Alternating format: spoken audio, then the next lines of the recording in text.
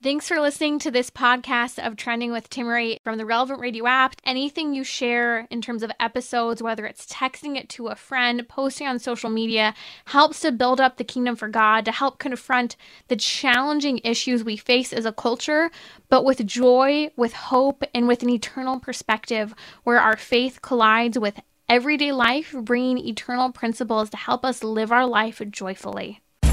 So, what's trending? Bridging your Catholic faith with your everyday life. You're listening to Trending with Timmerie on Relevant Radio. Joining me today on Trending will be Dr. Ingrid Skop. She's a pro-life OBGYN. She's going to weigh in from a medical perspective on chemical abortion, whether or not the abortion pill is safe. We'll talk about debate surrounding maternal mortality and abortion statistics and the impact of abortion on a woman's mental health. Stay with me. We'll talk to her in just a moment. Coming up today on Trending, we're also going to unpack Lance Bass. You may remember him from the boy band era of the late 90s and early O's. NSYNC was his band of choice. Actually, I was an NSYNC fan, not a Backstreet Boys band fan. Just saying, that's a total side note. I know some people are cringing even thinking about those days, but they are a part of our past, we must admit. Thank you, Jim, for telling me you didn't like neither. I wouldn't expect you to like either one. That's my producer weighing in, and we've got a Backstreet Boys vote from Patrick, my other producer here on Trending, taking your calls now. Okay, so here's the deal. We're going to talk about the fact that Lance Bass from NSYNC, not the Backstreet Boys, he has had a couple children, commissioned a couple children via surrogacy. And he, following on the heels of Khloe Kardashian, has commented on the fact that he really struggled in the first full year of his children's lives to have any affection from him, or from them, should I say, hugging nothing. So we're going to talk a little bit about more of the details with people coming out after Khloe Kardashian saying, hey, people aren't exactly honest about surrogacy and even just the relationship between parents and children. That and much more later today on the show. And joining me now, without further ado, is Dr. Ingrid Skop.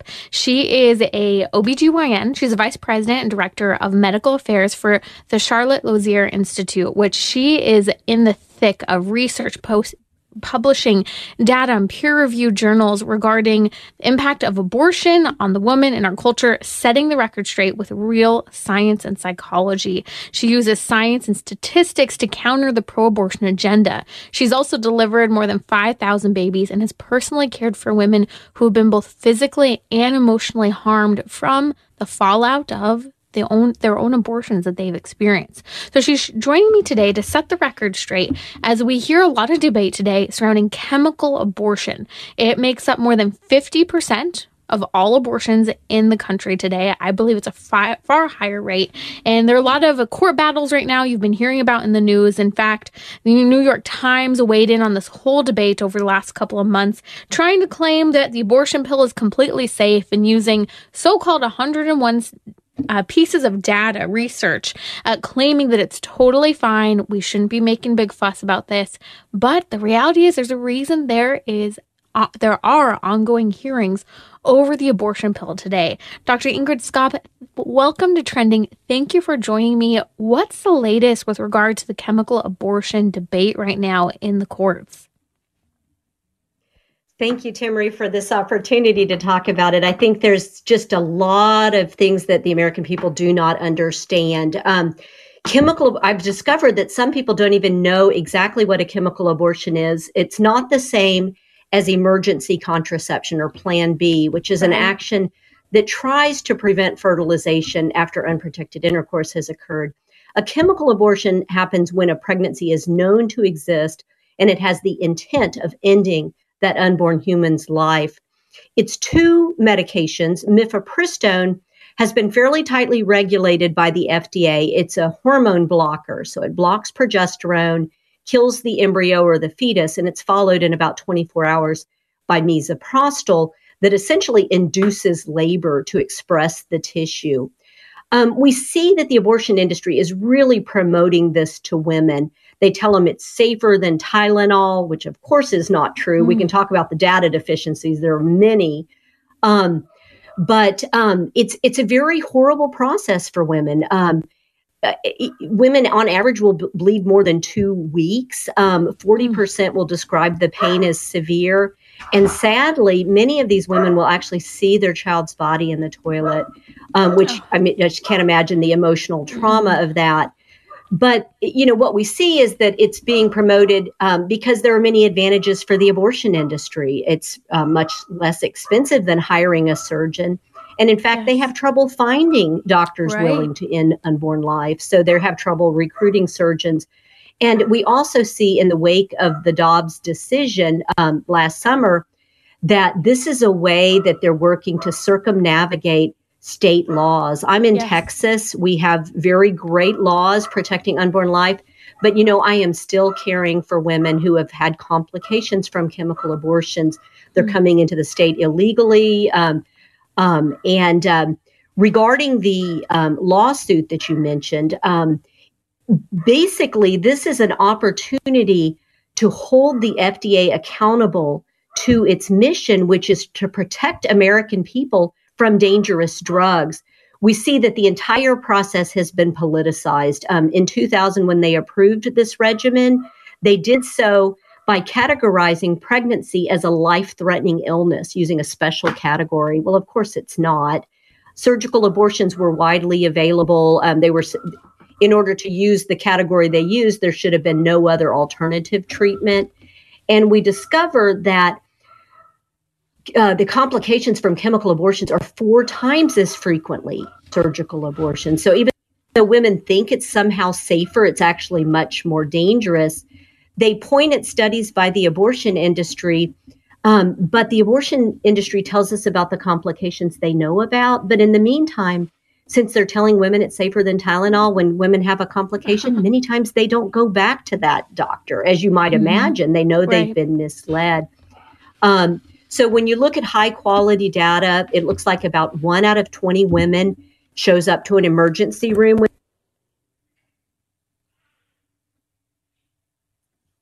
Are you still there? I thought I lost you. This is significant, Dr. Scope, because as we're talking about what's happening with chemical abortion and the impact of chemical abortion on women, women are not receiving. All of us are not receiving the accurate data, even just what you just said with regard to the fact that chemical abortion has 4 times the number of complications than surgical abortion. What's significant about that, and I know you cite this in much of your research, is the fact that we see that there's an underreporting with regard to chemical abortion and surgical abortion. It's the only, truly, that I know of medical procedure that does not require accurate reporting in terms of side effects, repeat emergency room visits or follow-ups if something goes askew or wrong.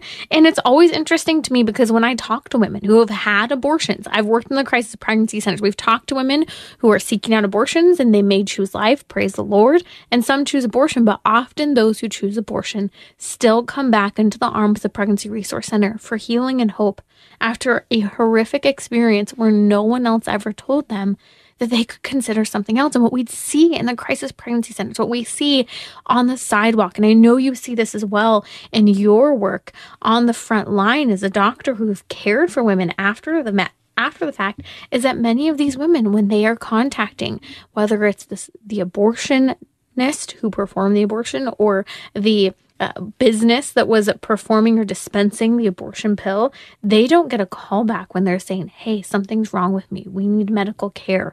This isn't right. I'm bleeding profusely. And when these situations, the emergent situations after an abortion are taken to a emergency room or hospital, they don't record the data properly. And so you are on the front line really diving into the crisis of what's happening, starting the debate regarding chemical abortion. And I appreciate you make it so clear that these lawsuits over chemical abortion, mifepristone and misoprostol, specifically the first of the 2 pills, which kills the baby, that this whole debate in the courts right now is over the FDA needing to be held accountable for a very dangerous drug. It's actually not about abortion. It is about abortion to us, but it's about accountability by the FDA. And the fact that the FDA, since 2000, over 23 years ago now, has been walking through an unacceptable allowance of having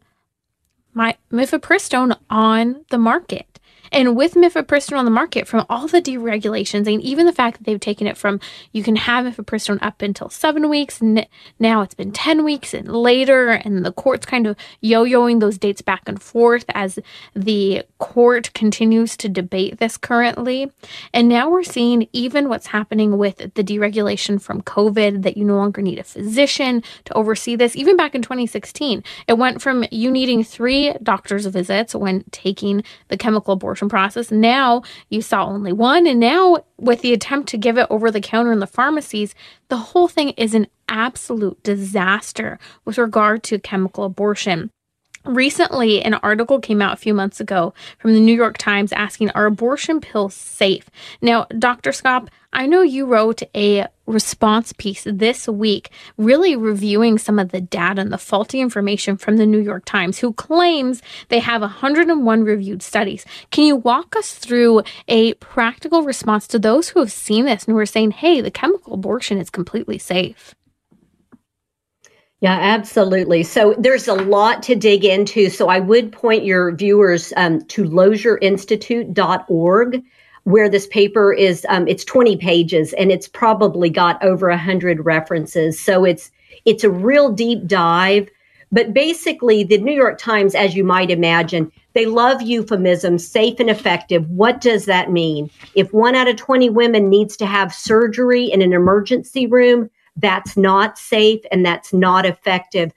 But they don't even know how to evaluate studies. Like I mentioned earlier, so many women are lost to follow up in the typical studies that they point at. But if you look at high quality, what we call records linkage studies, so we know every abortion that is performed, and then we know every subsequent medical event, we see easily 4, 5, 6 times as many complications as the abortion industry tells us that there are. But again, in the United States, there is no mandatory data collection, not the numbers of abortions, not the complications from abortions, and not the deaths from abortions. And I mean, of course, we can dig into that a lot more, but you mentioned where we are now. So the FDA removed the in-person prescribing requirements. Women can actually order this online. They can have it delivered to their mailbox without any medical supervision at all. So there's no ultrasound to determine the gestational age. The further along she is, the more pregnancy tissue that needs to be expressed, the more likely she is to fail and need surgery. They're not doing an ultrasound to rule out a potentially deadly ectopic pregnancy. These are 2% of the pregnancies in this. They account for a large percentage of maternal deaths, because a woman may think, oh, the pain and bleeding I'm having is the abortion working. No, it could be a sign that her life is in danger, and the FDA is allowing that. They don't require labs. We don't have the opportunity to prevent future pregnancy complications. And unfortunately, we also don't have the ability to know that the person ordering the pills is a woman who wants an abortion. It could be a sex trafficker, an incestuous abuser, a coercive boyfriend. There is no way to verify who is getting these pills and how many women are having unwanted abortions because of the FDA's malfeasance. And not to mention minors as well. Minors whose lives are being impacted by a pro-abortion agenda that even parents have been a part of. I have seen so many people in my peer set who have had abortions, forced, pressured abortions as minors. And it's a hidden secret that comes out years later, and it damages their interpersonal experiences in dating situations and future marriages, bonding with children, trying to have children. I mean, the fallout is so significant. And the FDA isn't being held accountable on this very simple fact that they completely deregulated and passed all safety regulations and research when they approved mifepristone back in 2000 and multiple times since then. Yeah, absolutely. So this lawsuit is an opportunity to provide oversight, and I am optimistic. I think when the data is fully known and fully evaluated by the court, they're going to say, absolutely, this is inappropriate to treat women and girls this way. Dr. Skop, you highlight a key few elements from the New York Times article that claims that the abortion pill is safe. And if you're just joining us, that's Dr. Ingrid Skop. She's testified before Congress before her state legislator as well. She's a pro-life OBGYN, and she is fighting, giving real science, real statistical data against the pro-abortion agenda. In your response, just published, and we'll post a link as well on social media. It's fantastic. I was reading it all today. You note the impact of understanding some of the key claims that the New York Times article makes that a lot of people are using as their talking points, such as you mentioned earlier that they claim that Tylenol and Viagra are more dangerous to take than the chemical abortion. Can you just briefly disprove that claim alone? Yeah, they're actually comparing deaths from Tylenol overdoses. There's about 600 deaths every year. And of course, Viagra can cause a cardiac death. For various reasons, we know we're not picking up the deaths related to chemical abortion, particularly, as you mentioned earlier, the women who have mental health complications, who commit suicide, who have high risk taking behavior, substance overdose and abuse, accidents. I mean, there's so many things that you could see where if a woman regretted an abortion, which, by the way, a very high quality study recently showed us that a quarter of women are coerced into their abortion, and 2/3 of women say that their abortion was inconsistent with their values. So I think we can all see those are women who are suffering and are at very high risk for mental health complications. But none of that, of course, is picked up by the CDC. So it's a very dishonest comparison. The mifepristone has a black box warning on it. There's a very rare but potentially very serious and fatal infection that can occur. Well, Tylenol, especially normal use, of course, does not have a black box warning. So, that just goes to show how dishonest they are when they tell women that it's safer than Tylenol. There's a lot more to discuss. The definitions are often undefined. What does safe mean? What does effective mean? Mm-hmm. The abortion industry, by the way, considers it effective if it kills the baby. And that happens 97 to 98% of the time. But they don't even care if the woman, and I just recently cared for a woman who had bleeding every day for 2 months due to dead tissue in her uterus before the surgery that she needed. She called the doctor. She asked for help. They told her, massage your uterus.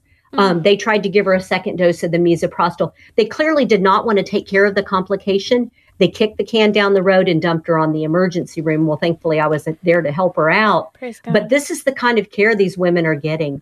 Mm-hmm, mm-hmm. And it's sad. It is so sad because often women do not reach out for medical help. They often won't take themselves to the emergency room. They won't call the ER. I have heard from woman after woman years later who have said, I did this to myself. I recognize it. And some often even believe this is a punishment that they deserve for having tried to kill their baby. Because at the end of the day, Dr. Scott, they know I am pregnant with a child. And so when they suffer these massive life-threatening complications, they often tell no one. And that is another part of the lack of accounting for the maternal deaths after having taken chemical abortion, among many other things. But I want to highlight one, I think, final point that pointed in your journal essay that you wrote on this, that at the end of this whole review of the New York Times article, something they never address, and why this is so biased, is they claim that there are next to no deaths with regard to chemical abortion, completely ignoring the fact that every single chemical abortion includes the death of a child. And often that's a female child. And that's, I think, a whole part of the conversation that isn't even addressed yet, is at the core of this entire debate as well. Abortion hurts a woman and it kills a baby. And that's the fact. If you have a question for Dr. Ingrid Skop, she's a pro-life OBGYN setting the record straight with science and statistical information to counter the pro-abortion agenda. If you have a medical question about abortion, give us a call. The number is 888-914-9149. We're going to be right back with Dr. Ingrid Skop, and we'll talk about whether or not abortion should be allowed as an exception, for example, to save the life of the mother. We'll also talk about the debate over maternal mortality and the mental health, the impact on a woman's mental health after having an abortion. I'll be right back with OBGYN Dr. Ingrid Skop here on Trending with Timmerie.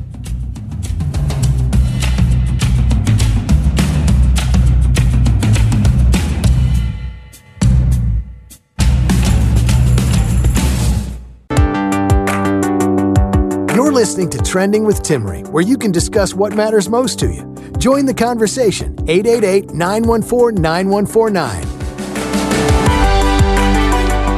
We'll talk about the latest news regarding surrogacy. An NSYNC boy band singer from the 90s and the early O's, Lance Bass, and his comments about surrogacy. We'll come to that in a little bit, but joining me now is Dr. Ingrid Skop. Dr. Ingrid Skop is a pro-life OBGYN. She's the Vice President and Director of Medical Affairs for the Charlotte Lozier Institute, and she uses science and statistics to counter the pro-abortion agenda. She's delivered over 5,000 babies, but she's also personally cared for the medical as well as emotional fallout when abortion goes awry for most women.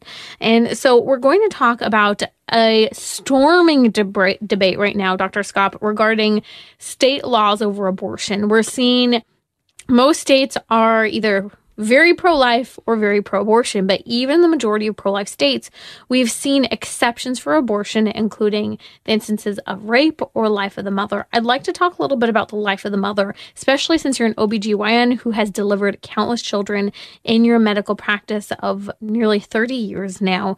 Should abortion law include an exception for the life of the mother? Should that be allowable? Is that necessary for life-saving medical care for women? You know, as you mentioned, our country's about evenly split. About half of the states have passed laws protecting unborn life. The other half seem to really want to just let it happen in any circumstance at any gestational age, which is, of course, a horrible thought. But every law actually does have an exception allowing an abortion to be performed for the life of the mother. But it's really important to see what's happening. In the wake of the Dobbs decision, the abortion industry has gone into overdrive to frighten people. They know that they really cannot justify and defend the 97% of abortions that are done for economic and financial reasons.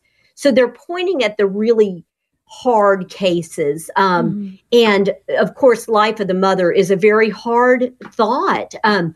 You know, although abortion is frequently painted as necessary women's health care, it's important for people to know that about 90% of obstetricians do not perform elective abortion. So we know we have two patients. We want to protect the lives of both of our patients. But there have been times in my career where, and fortunately these are quite rare, but where the pregnancy poses a significant risk to the mother's life. The good news is that most of the time when that happens, it's in the second half of the pregnancy when the baby can survive separated from his mother. So my job is relatively straightforward.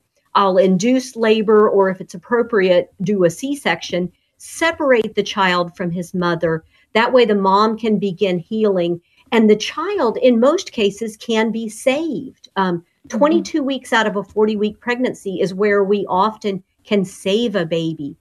So it's very rare to need to separate the two prior to that time. But if it needs to happen, and there have been times, I would say the most common situation is where the water bag breaks extremely early, putting the woman at risk for an infection. And women have died from severe infections in this scenario.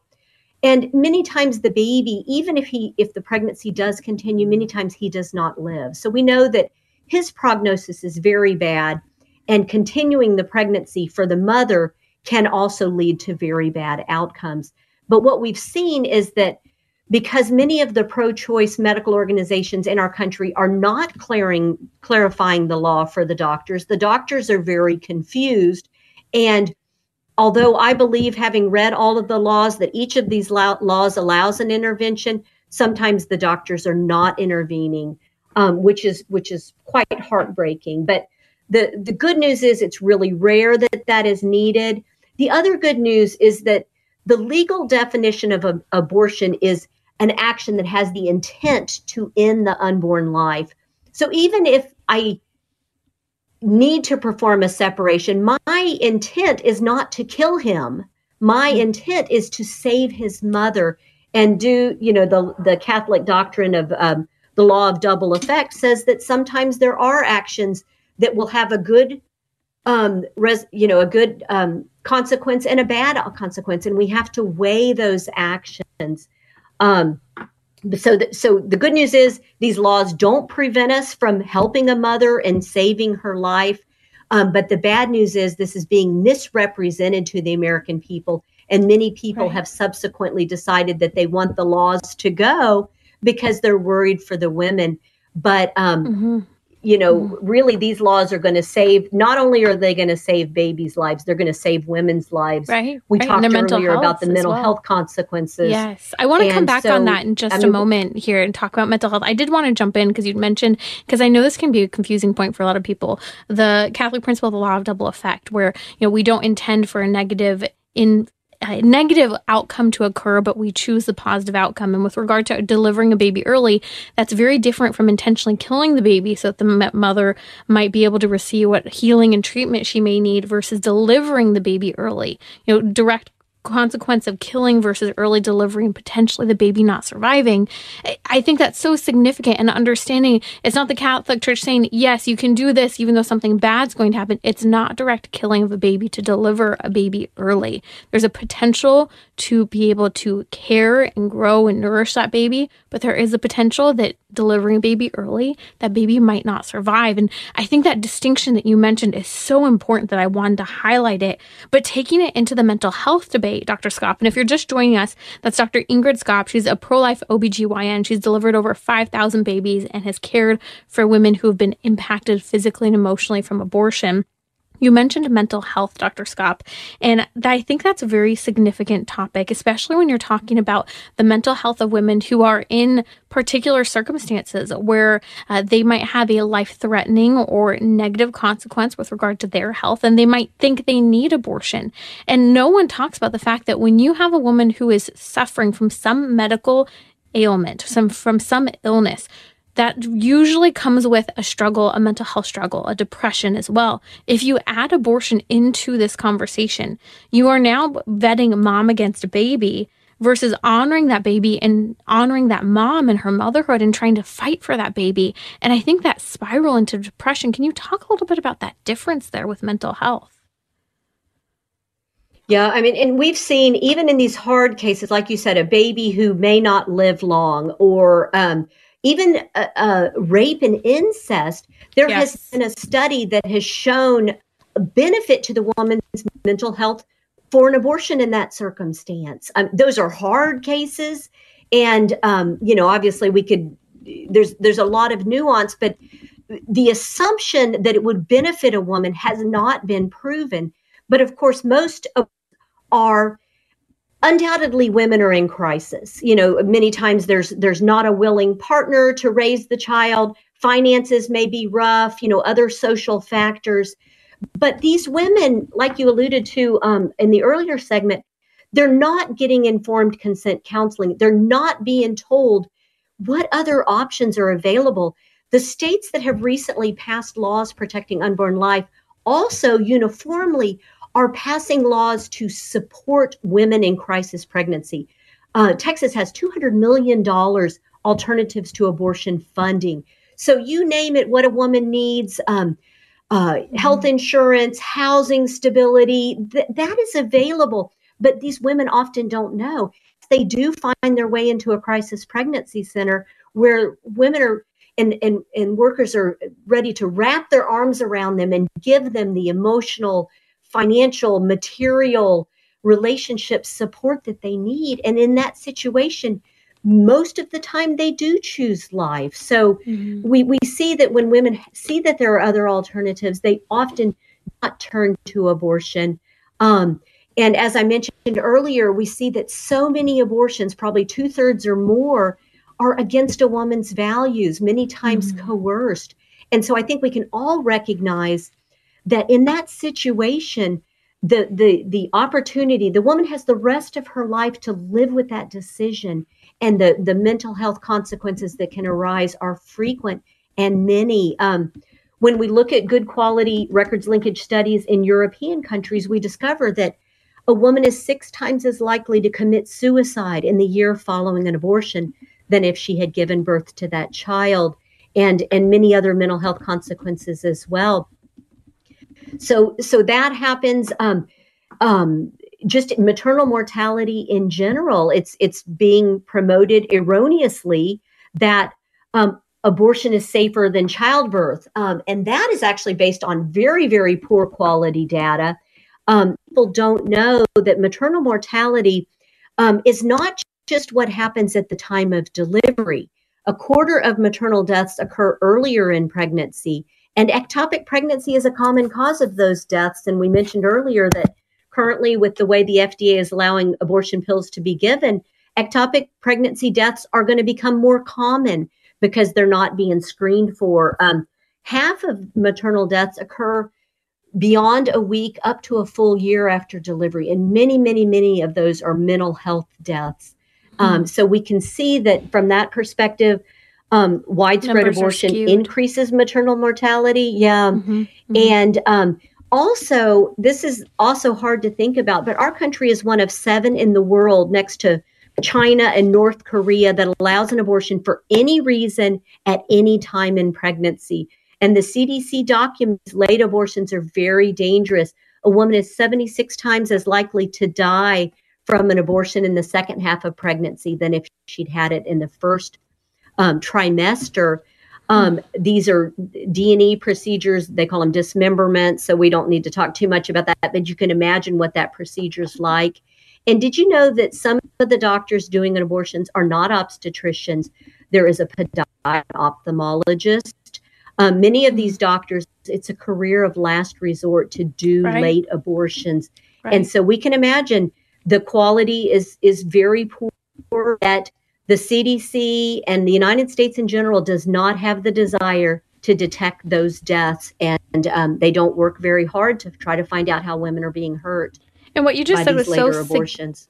It was so significant. What you just said is that it's really the lowest form of medicine practice today when people find themselves getting into performing abortions. And that's why the chemical abortion uptick of over half of all abortions today is in part because of that. Very few doctors actually want to perform abortions. And we're seeing, I remember in a case here locally in Southern California, the abortionist at the 40 Days for Life program that we were running, he did not have a medical license at the time, no longer now. You were required to have a medical license as a physician to practice abortion. And no one was cracking down on him. The whistle had been blown. Data was sent to everybody that needed to know in California. They were not cracking down because they wanted to give access to abortion. He perforated a woman's uterus. A sharp instrument went through her back, shot out the backside. She was paralyzed and died. I mean, the data was horrific. He had no medical license. We had been reporting on him for months. And that just goes to show states such as Illinois, California, Michigan, Vermont, and others currently do not require even a physician with a medical license to perform abortions. And even the abortion clinic that just closed in South Bend, Indiana, they opened a number of years ago without a medical license. The state wouldn't approve it, and they went ahead and opened up anyway and were operating for years without one. This goes to show the lack of accountability for good medical care for women. And again, tying that into the mental health crisis, when things go awry, that damages a woman internally and leads to her death. Yeah, absolutely. I mean, what you just described, I've heard over and over these stories, and people say, how can this be? It is. It is the political nature of abortion in our country that we choose to look the other way.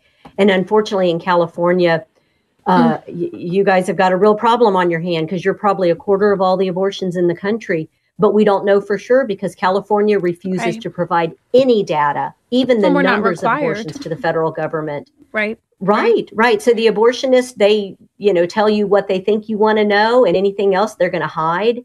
And the American people need to be aware of this, and they need to say, this is not appropriate. You're right. Every other procedure, even a barber shop, is more tightly regulated than an abortion clinic. And that's just, oh my goodness, it's horrible care. And these poor women, going back to the late abortions, even the data from the abortion industry tells us that so many of those women, it's indecision and it's partner abandonment that causes them to have those late abortions. So those are children that if we supported the woman, it's not going to be that long before we have a child in the world. And I'll tell you how many patients that I have that would love to adopt a child who cannot find a child to adopt because, unfortunately, women in abortion clinics consider it more caring to abort their child than to give life to it and to give that child an opportunity to live with a caring couple that would dearly love a baby. And I heard you advertising about the surrogates. It blends into that discussion that we have made childbearing a commodity. If we don't want it, we get rid of it. And if we want it, we will go to great extremes to commission a baby. Right. We've got to draw this back in and think about what human life really means, the dignity of a human life. You mentioned our pregnancy resource centers and the role they play. Having worked in them for years, I've seen what happens when a woman is suffering and struggling in her mental health, and maybe physically during the pregnancy, and how pregnancy resource centers swoop in, giving the necessary mentorship that a woman needs, the necessary provisions, housing, funding for school, babysitters, just someone to listen. You name it. I have seen miracles worked. Car. I remember the director of one pregnancy resource center here in Southern California had commented, I talked to her on the phone at one point last year, and I said, "Oh, how was your week?" And she said, "I bought 3 cars this week." She said that was the barrier that was in between a mom and her keeping her baby. A car. I said, that's significant. But that's also that crisis, not being able to commute to school. Parents are saying you don't even have a working car. How can you have a kid? These things that really do weigh as barriers, that the pregnancy resource centers have resources available. And so I encourage you, if you are, standing on the front line, if you're helping women, help them understand the resource of the pregnancy resource center. Help them understand if they started a chemical abortion, the resource of abortionpillreversal.com, that once you start, you can stop and save that baby. We've seen thousands of babies saved through this. Dr. Skopp, thank you for being on the front line as an OBGYN, giving true scientific and statistical information against the claims that lie, that a woman will die if she doesn't have access to abortion, that abortion's safer than childbirth. You really dispel a lot of these arguments that as you mentioned earlier, that the pro-abortion movement is saying, we don't want to explain away why 97% of all abortions are for whatever reason whatsoever, having nothing to do with health, rape, incest, etc. And so you just help to dispel the toughest questions there are today that people are having on abortion. If people want to follow your work, where can they find you? Thank you. So Lozier, Lozier, institute.org is our website, Science and Statistics for Life. Everything you're going to find there is so well referenced, and we touch on every topic. So the American public need to educate themselves, and they need to educate their friends so that we can really discuss what's actually happening to American women. And there at the Lozier Institute, you have really sound research and data. So if you're trying to have a debate with someone, they say, I don't see these statistics. The New York Times said X. Well, here, we can tell the truth. And this is what your work does. We'll post a link on social media to the Lozier Institute, as well as to some of your articles that we've referenced today on the show. I'll be right back to discuss surrogacy and its impact. What happens when parents say, hey, this isn't what I thought it was going to be. I'm struggling to bond with my children who I commissioned to be born via surrogate. We'll be right back here on Trending.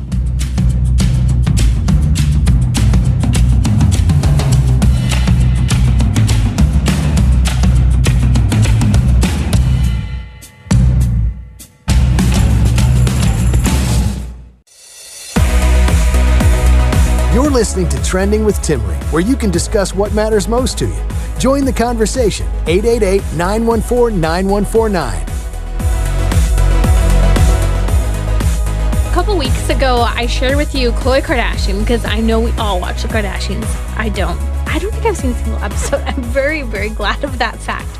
Well, she shared, though, on the kickoff episode for this season, just a couple weeks ago, that the whole surrogacy journey, her latest baby with her baby daddy, wasn't all that she hoped it would be.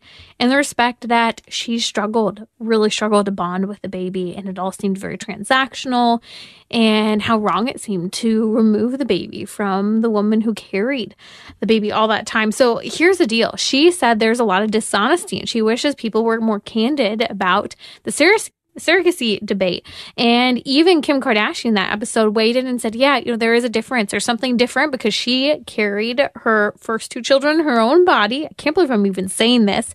And her other children, she has had children via surrogacy as well. And she said there is something different when you carry your children in your body, the connection between baby and mom, and how it's good for mom and it's good for baby. Because that's how God designed it. And I'm not just making some faith-based argument, but God is the creator of our bodies. He has a blueprint for our bodies. Here's the deal. Ever since Khloe Kardashian came out saying that other people are sharing about the challenges with their surrogacy journey. Now, NSYNC singer, which by the way, NSYNC was my boy band of choice, not Backstreet Boys, not one of the others. You can let me know which one was yours. Maybe I'll put a poll up on social media. I would be curious.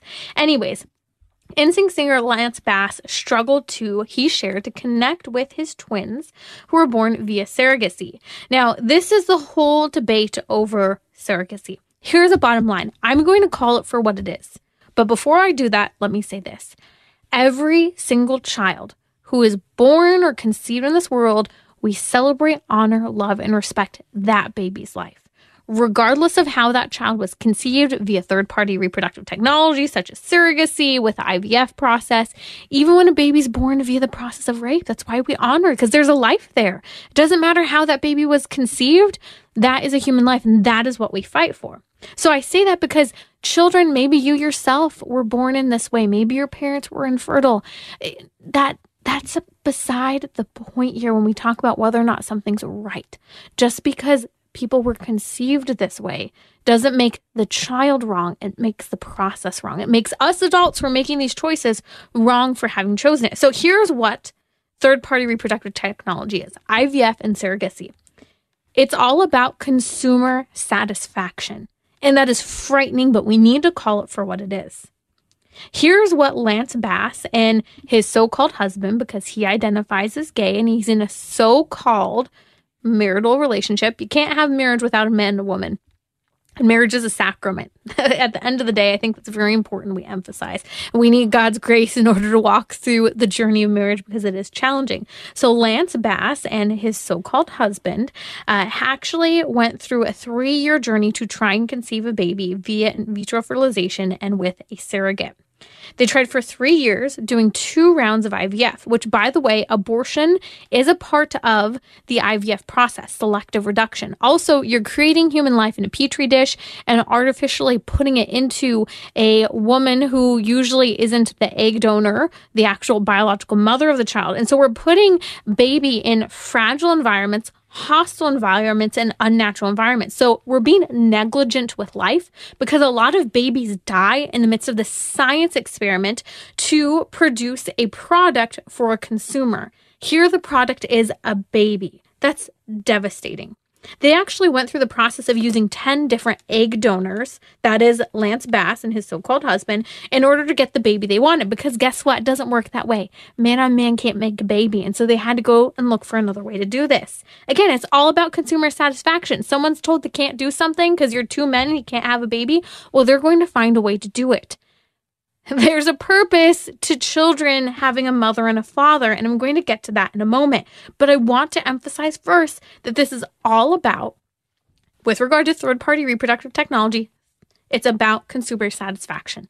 It's not about solving an infertility crisis. It's about me or whoever it is wanting a baby and getting that baby no matter what the cost and damage is to human life along the way.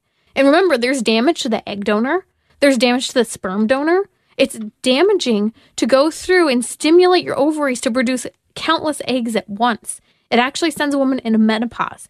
For a man, it can lead to many issues, including erectile dysfunction in order to produce sperm in that way, and any number of other issues. You also don't even mention the fact that the surrogate, the woman who's carrying the baby, has her body being artificially enhanced to carry a baby because the process, the creation, the conception of new life didn't occur in her body. It's damaging for her too. And in fact, this is why there are a lot of legal battles today over the surrogate, because often the person who's commissioned that baby doesn't want to care for medical bills with regard to the surrogate. This is why they're using via sex trafficking and the trafficking trade women from overseas to carry children. It's frightening. The United States has next to no regulation over IVF and surrogacy today. So, okay, back to the main topic. I did have to touch on those things because they are key. This is consumer satisfaction. You have a donor, you have a surrogate, you have male sperm, female sperm, and ideally an output of a baby. Abortion occurs along the way when multiple babies survive in the womb, and they use abortion to selectively reduce so that not so many babies come out. Also, again, there's the negligence, putting babies in hostile and unnatural environments so babies die in the process. That's like me taking my toddler and saying, you know what, why don't you walk on the edge of the water with a 20-foot drop right there into the ocean? Go ahead, go walk there. The baby's not supposed to be there. That's not a child's environment, a safe environment. That's basically what we're doing in the whole surrogacy IVF process. We're being negligible with human life that already exists. Even though it's in the earliest stages of life, for some reason we think that's okay because we can't see the little arms, feet, and legs as defined as, let's say, with an 8-month gestating baby or a 5-year-old child. Again, it's big people picking on little people, whether it's abortion, surrogacy, or IVF, and that's wrong.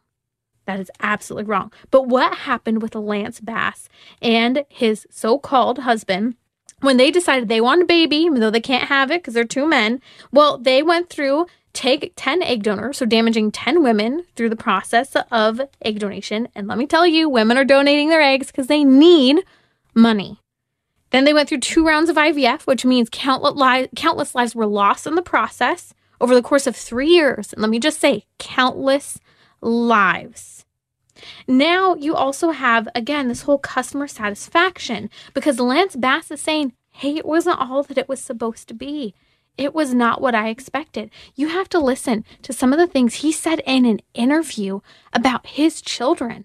It is so sad that he even is saying the struggle that has occurred for him and his children, because I think these are things that no one is willing to talk about and address the truth of the matter with regard to children today. So this is what he said, NSYNC singer, with regard to his surrogacy journey.